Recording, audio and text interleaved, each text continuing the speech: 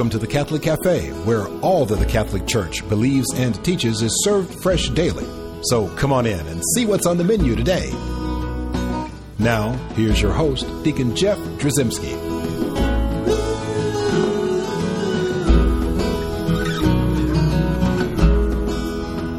Greetings and welcome to the Catholic Cafe's luxurious corner booth. I'm Deacon Jeff, and I'm sitting in that luxurious corner booth with my wingman. Yes, sir. Tom Dorian. I'm here. Tom, I'm so happy to hear you. You know, I owe you an apology.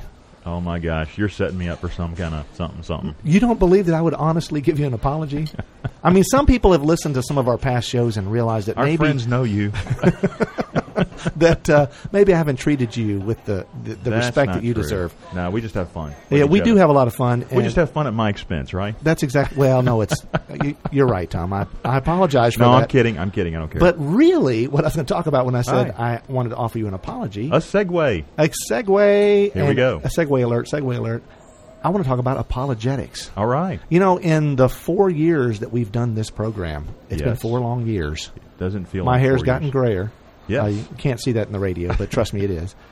In 4 long years, we've never talked about the concept of apologetics. How ironic. It is ironic because the Order of Malta sponsors this program. That's right. And the Order of Malta, as we well know, has 2 great missions in their existence, their purposes for being, and that is to defend the faith is one of them, and defend or to assist the sick and the poor. Exactly. Right. And so defending the faith sometimes necessarily means that we would learn about our faith, know about our faith, and be able to share that faith in a way that would help others to come to know that faith. Right. And so, you know, and this has had that term, and we haven't talked about this term. Okay. Apologetics, and a lot of times you say that word, and a lot of people kind of, their face wrinkles up, and they're like, apologetics? Right. What are you sorry for? Exactly. You know? So we should really talk about really what we're doing in apologetics. Okay. And to do that, I want to start with a scripture verse. I want to open up the New Testament, go to 1 Peter, that beautiful letter, chapter 3, verse 15, and it says, "Always be prepared to make a defense to anyone who calls you to account for the hope that is in you, yet do it with gentleness and reverence." And so I want to keep that scripture verse in mind as we talk about apologetics. Because, first of all, we should define that word, apologetics. Let's do it. And it comes from a Greek word, which is apologia. All right. And apologia, see, now people think, well, apology, does that mean that you're sorry for something? Right. But if you think about it, when you apologize to somebody, it's not just so much that you're saying that you're sorry, but you're trying to offer up some defense for what you did. Exactly. Not make an excuse. Right. You're offering up a defense. And see, that's exactly what apologia in the Greek means. Okay. Right? Its definition is to make a defense, an explanation. Okay. Right? To explain yourself. Yep. Right? So when we are talking about apologetics in our faith, when we're talking about the Catholic faith, we're explaining ourselves. We're explaining what it is we believe. Right. We're defending what we believe by explaining and helping others to say, oh, now I get it. Right. Right? And now I want to be clear here, and especially go back to 1 Peter, that this is not, by definition, an argument or a debate or a fight or a match where a loser is necessary. Right. Like I beat them up. Right. That's not what apologetics is. Well, Peter doesn't say that either. Well, because he specifically says, do it with gentleness and reverence. Exactly. Right? He calls us to be Christ-like in this process, that we're going to share the truth, but we're going to do it with gentleness and reverence. Yep. And so we're offering respect to that person and giving dignity to that person, even though we might have fundamental disagreements in our theology. Exactly. Right? We're going to do this with gentleness and reverence. And so that is very, very important. And then also the other thing we want to understand in this concept of apologetics is that you, though you may be quoting a scripture, though you may be talking about an early church father, though you may be explaining one of the doctrines of the church, it is not you bringing that person to conversion. You are not doing that. Oh, that's you're the just Holy an Spirit. instrument, right. Absolutely. It's the Holy Spirit at work. Yeah. So we have to remember that it's not about us. Right. So there can't be any pride of victory and winning and, I beat them down and I slammed them to the ground and it's like that's not what this is about. Yeah. Again, gentleness and reverence. And realize that as we read in 1 Peter, we are prepared to make a defense to anyone who calls you to account for the hope that is in you. Yeah. In other words, people recognize in you some kind of hope. They're saying, you know what, Tom, there's something different about you. He's got something. I want to know what that is. Yep. Right? And so that's the most important thing that we need to understand, that we do this in gentleness and reverence. But then also, let's ask that fundamental question. What are we defending? Good question. What are we here? What are we apologizing for? Right? What are we defending? What are we making explanation of? Right. Now, I know we've talked about the Catholic faith, right? But we want to understand the big picture here is not that we're explaining a bunch of random doctrines and dogmas and rules and things that the Catholic Church teaches. While those are valid things to defend, the big picture tells us really what we're defending is the truth. Right. Right? We believe this to be the truth that God revealed to us. Right. Right? And this is revealed to us for the purpose of our salvation. So this is God's revelation for salvation, right? This is the truth. That's what we're defending.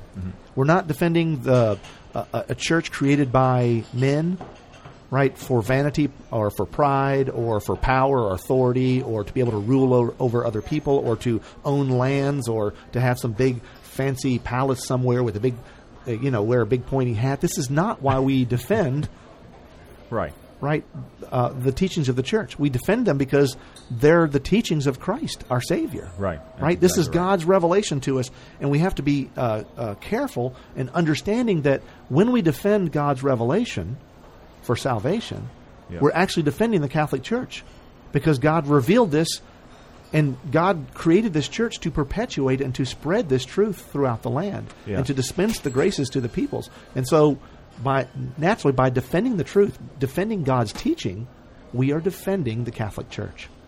So that's what we're defending. I'm with you, but there's a whole lot of folks out there that aren't right now. They're thinking, okay, that's not the truth. This is the truth over here. And that's when you get into a match. Well, that's when you have to start to say, well, we know there are fundamental differences, right? We know we're not ignorant. We live in a world where there are lots of different ideas floating around, right? But again, what do we believe? We believe that God revealed himself and revealed himself to us in a way that this is the way, this is the truth, this is the life, right? We see in Jesus incarnate, in our God incarnate, we see in Jesus our Savior, we see this hope, we see this opportunity, right? We see this as the one way. Yeah. Right? So even though there are people who have different visions, different understandings, God wants there to be one. Yep. And so it's our task, it's incumbent upon us at this point to help with that process. And that leads us to the next question. Perfect. Right? We talked about what we're defending. Now we're talking about why we're defending. Yep. Right? For that very reason, the very reason that there are people that have different ideas, different thoughts. Right? We're called to evangelize. Yes. Right? We're called to spread the gospel. You remember the Great Commission, that 28th chapter of Matthew. Yep. Right? What does Jesus say? He says, go therefore and make disciples of all the nations. He tells us to go. Why does he tell us to go? Not because he didn't want us in the room with him. He wants us to spread the word. Spread the word. And mostly because the world's not coming to us. Right. Right? They're not coming to us. We got to go to them. Yeah. So we have to take this gift. We have to take this beauty, this truth, the love and the mercy of this eternal God who wants us to be with him for all eternity in heaven. We're to take this gift and we're just to give it to others, to share with others. Yeah. Right? And so this is what's important. It's important that we go. Right? We evangelize. We're called to evangelize. Yep. Each of us is called to carry the flag of truth, to bear the banner of truth, to take it to our neighbors, especially those who are, least fortunate. Right. Right? The ones who need it the most. Yep. That's what we do. And then there's this other aspect of why we do this. Okay. Right? You remember the phrase, we've used it several times on this program, but we talk about Holy Mother Church. Yeah. Right? Well, let me ask you this, Tom. All right. Your mother's Gloria. She's a beautiful woman. Right? Absolutely. So if I were to say something about Gloria that might have been distasteful, either a poorly chosen words or a bad joke, or maybe I was disrespectful to your mother, we might have a problem. That's all right. We have a problem. Actually, not we. You will have a problem. Tom is a much bigger man than I. I will be your worst And nightmare. I would never say anything bad about Gloria. She's a wonderful human being. But I guess my point Absolutely. is, you understand the concept of you're going to defend your mother's honor. Right. Well, the church is our mother. Right? Holy Mother Church. And we defend her Yeah. because we love her and we know that she loves us. So we defend her. She gives us life. Yeah. Through the graces that are dispensed through the church, she gives us life, just like your mother gave you life. Mm-hmm. Right? So we're going to defend her to our dying breath. Right? So we do this for our mother. Yep. Yeah, which is beautiful. Now, we have lots more to talk about. We're going to talk about, when we come back on the other side of this break, we're going to talk about what it is we do. How do we approach this concept of sharing the faith? Because I know that I probably have people listening right now who are saying, okay, I agree that we need to defend the truth, right? We need to defend the church, and I understand why we need to do it, but I feel poorly equipped. You guys, pointing at me, like you deacons, you priests, you church officials have done a really rotten job of teaching me what to say. Yeah, when this really good, intelligent Protestant comes to me with an open Bible thumping on it, telling me, you see this passage where it says right here, call no man father? Right. Yeah, you guys call each other father, right? Don't you? Okay, well, that's a problem. You're against Scripture. It's like, oh, no. Right, exactly. And so those people are listening to the show right now and go, I don't feel equipped. Yeah. So we're going to talk about that process of understanding what it is we're to do, how we're to carry out this apologetics Good stuff. in our life. All right, we'll do that when we get back.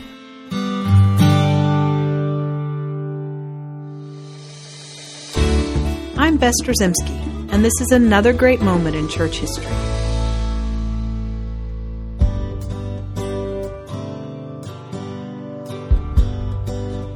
Lumen Gentium, or the Dogmatic Constitution on the Church, was one of the 16 principal documents of the Second Vatican Council held in Rome, and was promulgated by Pope Paul VI in 1964. This landmark exploration of the nature of the Church, her leaders, her people, and their relationship with God, delves deeply into the heart and soul of the 2,000-year-old Catholic Church. The title, Lumen Gentium, comes from the very first sentence of this historic text. Christ is the light of nations, and establishes both the theme and tone of the entire document. In Lumen Gentium, the Council Fathers make clear that Jesus Christ is the very heart of the Church's identity. In paragraph 5, the Council Fathers state, "The mystery of the Holy Church is manifest in its very foundation. The Lord Jesus set it on its course by preaching the good news, that is, the coming of the kingdom of God, which for centuries had been promised in the Scriptures. In the Word, in the works, and in the presence of Christ, this kingdom was clearly open to the view of men. Before all things, however, the kingdom is clearly visible in the very person of Christ, the Son of God and the Son of Man, who came to serve and to give his life as a ransom for many." Lumen Gentium makes clear the purpose, role, structure, visibility, and authority of the one church. Paragraph 8 tells us, "This is the one Church of Christ, which in the Creed is professed as one, holy, Catholic, and apostolic, which our Savior, after his resurrection, commissioned Peter to shepherd, and him and the other apostles to extend and direct with authority, which Christ directed for all ages as the pillar and mainstay of the truth. This church, constituted and organized in the world as a society, subsists in the Catholic Church, which is governed by the successor of Peter and by the bishops in communion with him, although many elements of sanctification and of truth are found outside of its visible structure. These elements, as gifts belonging to the Church of Christ, are forces impelling toward Catholic unity."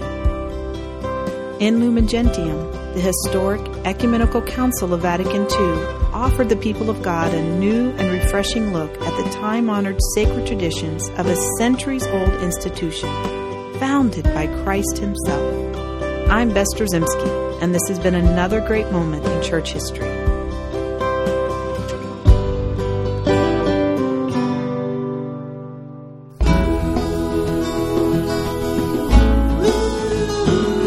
Welcome back to the Catholic Cafe. Here's Deacon Jeff.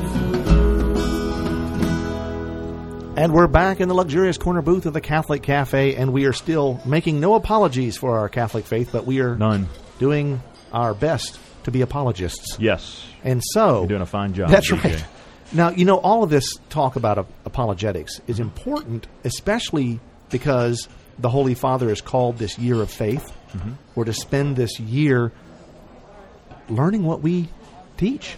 Exactly. Right? We need to know our faith before we can live it. We have to know it. Yep. Right? And so we're spending this year of faith to bone up on all the details. Good to idea. figure it all out, right? And so then once we do this... It shouldn't be just 1 year, by the way. That should be kind of a constant thing, yeah, don't you think? I think the Holy Father's just trying to kick this He's just off. trying to get our attention? To get our attention. Yeah. To bring it all into focus. And I think that out of this will come great fruits. I think there'll be wonderful blessings that come to the church with new members, new vibrancy and understanding for what we teach and why and where it comes from. Mm-hmm. And so those are all good things. But in all of this, right, this year of faith is really just building on this call to this new evangelization that came to us from John Paul II. Right. Right. And so we look at that as an opportunity for us to evangelize. Right. Right. But to evangelize about something that we know. Yeah. Right? You don't want to go to somebody with this great, hey, I got this great message for you. Yeah. I have no idea what it is, but I just want to tell you it's a great message. That's not going to work. Right? Right. Right. Now, so when we evangelize, when we practice apologetics, when we make a defense for our faith, yes, sir. Right? A key element in this is understanding where they are. Right. Where the people that we're about to talk to, right? What language do they speak? Both, theoretically and figuratively, but also realistically, what language do they speak? Yeah. Right. And if you're going to communicate to somebody, right, you're going to kind of need to understand what they think and how they think and why they think what they think, where they're coming from, understand their history. Yep. And when you do that, then it's going to be a lot easier to communicate. Yeah. Because, you can go and talk to somebody about Catholic teachings. You can talk to a Protestant about Catholic teachings, and you start using different words. On this show, we've talked about justification as opposed to salvation, as opposed to sanctification, as opposed, all these different words. You can get lost. We can get lost very easily, and all of a sudden you realize you may be saying the same thing, but you're using different words, and so you end up being separate or separated by your language. Yeah. So we need to understand where Protestants are coming from before we approach anyone about the good news. Yep. So it's a good thing for us to do when it comes to apologetics, to basically study, to listen to the Protestant point of view. Yeah. Now, you may think this is crazy, but I think that we should spend a lot of time listening to Protestant radio, Protestant podcasts. We should read Protestant books. No, I don't think it's crazy. I actually think it forces you to learn more about what you believe. I think so. But the important thing is you're not going to be able to address someone's concerns about your own faith. It goes. We're just saying the same thing. It goes hand exactly in hand. Right. It goes hand in hand. And I don't call people to do that so that they can be formed by this. Right. I want them to be informed by this. Yeah. So they understand, where's that Protestant person, that beautiful creation of God, where are they coming from? Yeah. Right? So that we can talk in the same terms, and we can realize what it is they see. Now, there are several things that Protestants view right off the bat that are different than the way Catholics see things. Yeah. Right? They see the church as being invisible, or the invisible kingdom. Yeah. Right? They don't see the church structure being like what we see in a hierarchical, visible living structure, like a house on a hill or a light on a bushel basket, right? Exactly. That's what we see. What they see is an invisible kingdom. Yeah. that we don't. It's not a brick and mortar structure or a hierarchy of persons. Right. So it's a different perspective. Yeah. We need to understand their perspective before we can talk to them about ours. They also see that the Catholic Church has no authority. They believe the Catholic Church is man-made. Well, we don't believe that. No. We believe the Catholic Church does have authority given to it by God when Jesus founded the church on the rock of St. Peter. Exactly. And gave him the keys to the kingdom of heaven, right? Right. We think that at that point, Jesus was giving authority to Peter. Yeah. Right? The first pope. Yeah. Well, they don't believe that. Yeah. So we have to understand that. So when we start quoting John Paul II or Benedict XVI, they don't hear it. They don't understand. They're like, well, why are you quoting the ravings of a madman? Exactly. Right? Or just an ordinary man. Yeah. Right? So we have to understand their perspective. Right? And then also, we have to realize that many Protestants live in what I call a world of the 3 M's. Okay. Right? And these 3 M's are myth, misunderstanding, and misleading. And I don't mean this in judgmentally. No, I'm but, chuckling because go ahead. Well, why are you chuckling, Tom? No, I mean, as soon as you say that, somebody's going to go, okay, Yeah, you're throwing a gauntlet down right now. You're telling me I live in a world of myth. You have to understand the Protestant. Right. Right? Yeah. You have to, and I'm not going to say you're going to go in there, this is all a myth, but you have to be prepared when they come and tell you about Pope Joan, the woman pope that was discovered as a woman because she gave birth during some procession. Right? This is a myth that is perpetuated for centuries. Yeah. So people have invented this. It's a myth. It's not true. Right. History bears this out. Yeah. And yet there are people who fervently believe this. Yeah. They believe that the Pope is the Antichrist. They believe that he's got a crown that has a certain number of jewels in it that denote the number of the beast and all this kind of weird stuff. These are myths. We had a show on that too, by the way. Right. Well, we have to understand that people come to us with these myths, and we have to understand they exist. Where they're coming from. Right? So we need to learn about them. Yeah. Find out about them so that we can dispel those myths, right? Yeah. And then also there is a certain amount of misunderstanding. Right? When you talk about the Immaculate Conception, they don't know what that means. Yeah. A lot of Catholics don't know what that means. You're right. Right? You're We're right. referring to Mary. Her We're not conception. referring to Jesus at that point. Exactly. Right? And so there are a lot of misunderstandings about what Catholics believe. Yeah. Well, Catholics, what the Protestants will tell you that, you Catholics believe that you worship Mary. No. Right? We don't. Of course we don't. Right. But that's a misunderstanding. Yeah. Right? And so we have to dispel those misunderstandings. And then, of course, there's the saddest part of those 3 M's.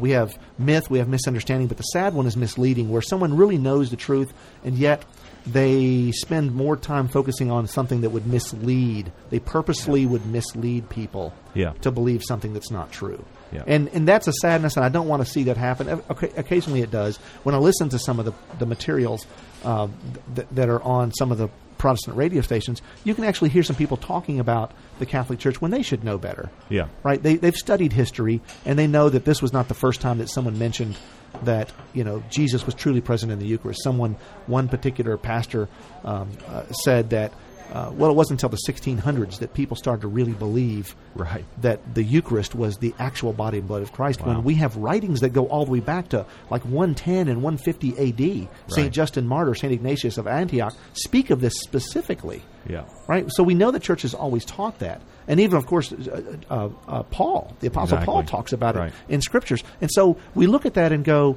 okay, that's misleading. You should know better. And so we don't want to see that one as much, but we have to realize that's where a lot of Protestants are. And, of course, there's also the concept of sola scriptura. They believe that everything that they need to know is in that Bible. Yeah. Right? And we, as Catholics, know that we also have traditions. So we can't go in there talking about traditions when they don't believe that. Yeah. So we have to speak their language. Yeah. And when we do this, then what we're doing is we have this response, this Catholic response. And the way to approach this is to spend time and talk about what I call the tripod of apologetics, where we talk about Scripture, because that's what they know, right? And this is a beautiful thing that as Catholics we need to understand, that every single teaching of the Catholic Church is reinforced in Scripture. Yeah. Right? It is never denied in Scripture. Holy Scripture basically backs up every single Catholic teaching. You just got to know where it is. Yeah. So we need to study and read and understand our Scriptures. But then also, there's this concept of history. Right? We have these church fathers who've been teaching all along. And if you look at history, right, you realize that the Catholics got a pretty strong foothold. Yep. Here, if you are truly open and understanding of history, you read all those church fathers, you find out that none of them were Baptist or Methodist or Protestant in any way, shape, or form. Yeah. They were all Catholics. Yeah. They all believed all the things that the Catholic Church teaches. In fact, it's neat to quote a blessed John Henry Cardinal Newman, who said, "To be deep in history is to cease to be Protestant." He was a convert, and he studied his history, and history converted him to Catholicism. And then, of course, this other concept of reason. You know, the Catholic teachings, a lot of Catholics don't understand this to be true, but it is true. The Catholic teachings are all reasonable. They make sense. Why do we believe Christ is present in the Eucharist? Because Christ said he would be with us for all times. Yep. Until the close of the age, he said he would be here. How? In the Eucharist. It is common sense. It just makes sense. Yeah. Right? These are commonsensical things. So all of these things are important for us to understand. So simplify this for us. Point us in the right direction here. Well, direction is what you that's the key word. Right. Right? You're probably looking at this going, well, how am I going to be throwing equipped? a lot at us. Right? This is a lot of stuff. We've rattled off a lot in this Right. half-hour program. Yep. But here's the key. What you need to do, pick up your Bible. Start reading your Bible. All right. Read it for all it's worth. Listen to the homilies at Mass. Don't read the bulletin. right? But then also we have these great, great gifts to our church. We have the Catechism of the Catholic Church. This is the best reference besides the Bible. This says everything that the Catholic Church teaches and believes. This is where it is, right? You can get every answer to every question about Catholicism in the Catechism. Go to the read source. You don't have to read it from start to finish. Use it as a reference book. Yep. Right? This is important. But there's also other books, commentaries, writings, all of them that come from the heart of the church.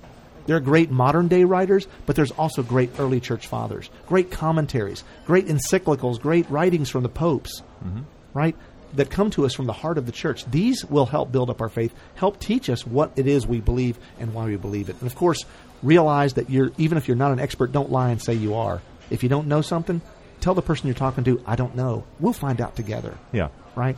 So it's a lot to think about, a lot to keep in mind, but it's something we can all certainly do. Absolutely. Right? We're all called to apologize. Exactly. Right? We're all called to defend Holy Mother Church. Yeah, but what about the guy that's, I'm the guy that's sitting around going, that's just not me. I'm not going to do that. That's not me. Yeah, we should say one final word to those folks that really just sort of feel like their heart's not in, or they're not prepared, or they're not ready, or maybe it's not them, it's not their responsibility. What I want everyone right now to do, right, is I want you to reach down and I want you to put your hands under your seat. You're probably sitting down. So you reach down, put your hands in, and feel. Is the seat warm that you're sitting on? If it is, you're in trouble. That's exactly right. If it's warm, it should be cold because we should be up. We should be standing up. We should get off our rear ends, and we should do something. Yeah. Each of us is called to evangelize. Each of us is called to go out there and defend the truth. Yeah, you're right. We can't leave it to others. You're right. Right? Don't let those pews, get warm. You're right. Right? Let them be cold because we're out there doing the work of the Lord. Every single one of us. Yep. Right? Have strength. The Holy Spirit will be with us. There you go. We just need to trust in God. He's always there for us. Let's close in prayer. In the name of the Father, and the Son, and the Holy Spirit. Amen. Heavenly Father, through your eternal wisdom, you divinely instituted a holy church to herald the truth and distribute the graces necessary for perseverance in life in preparation for eternity. Help us to defend her teachings and so live out the gospel call you have made to each of us. We ask this through Christ our Lord. Amen. In the name of the Father, and the Son, and the Holy Spirit. Amen.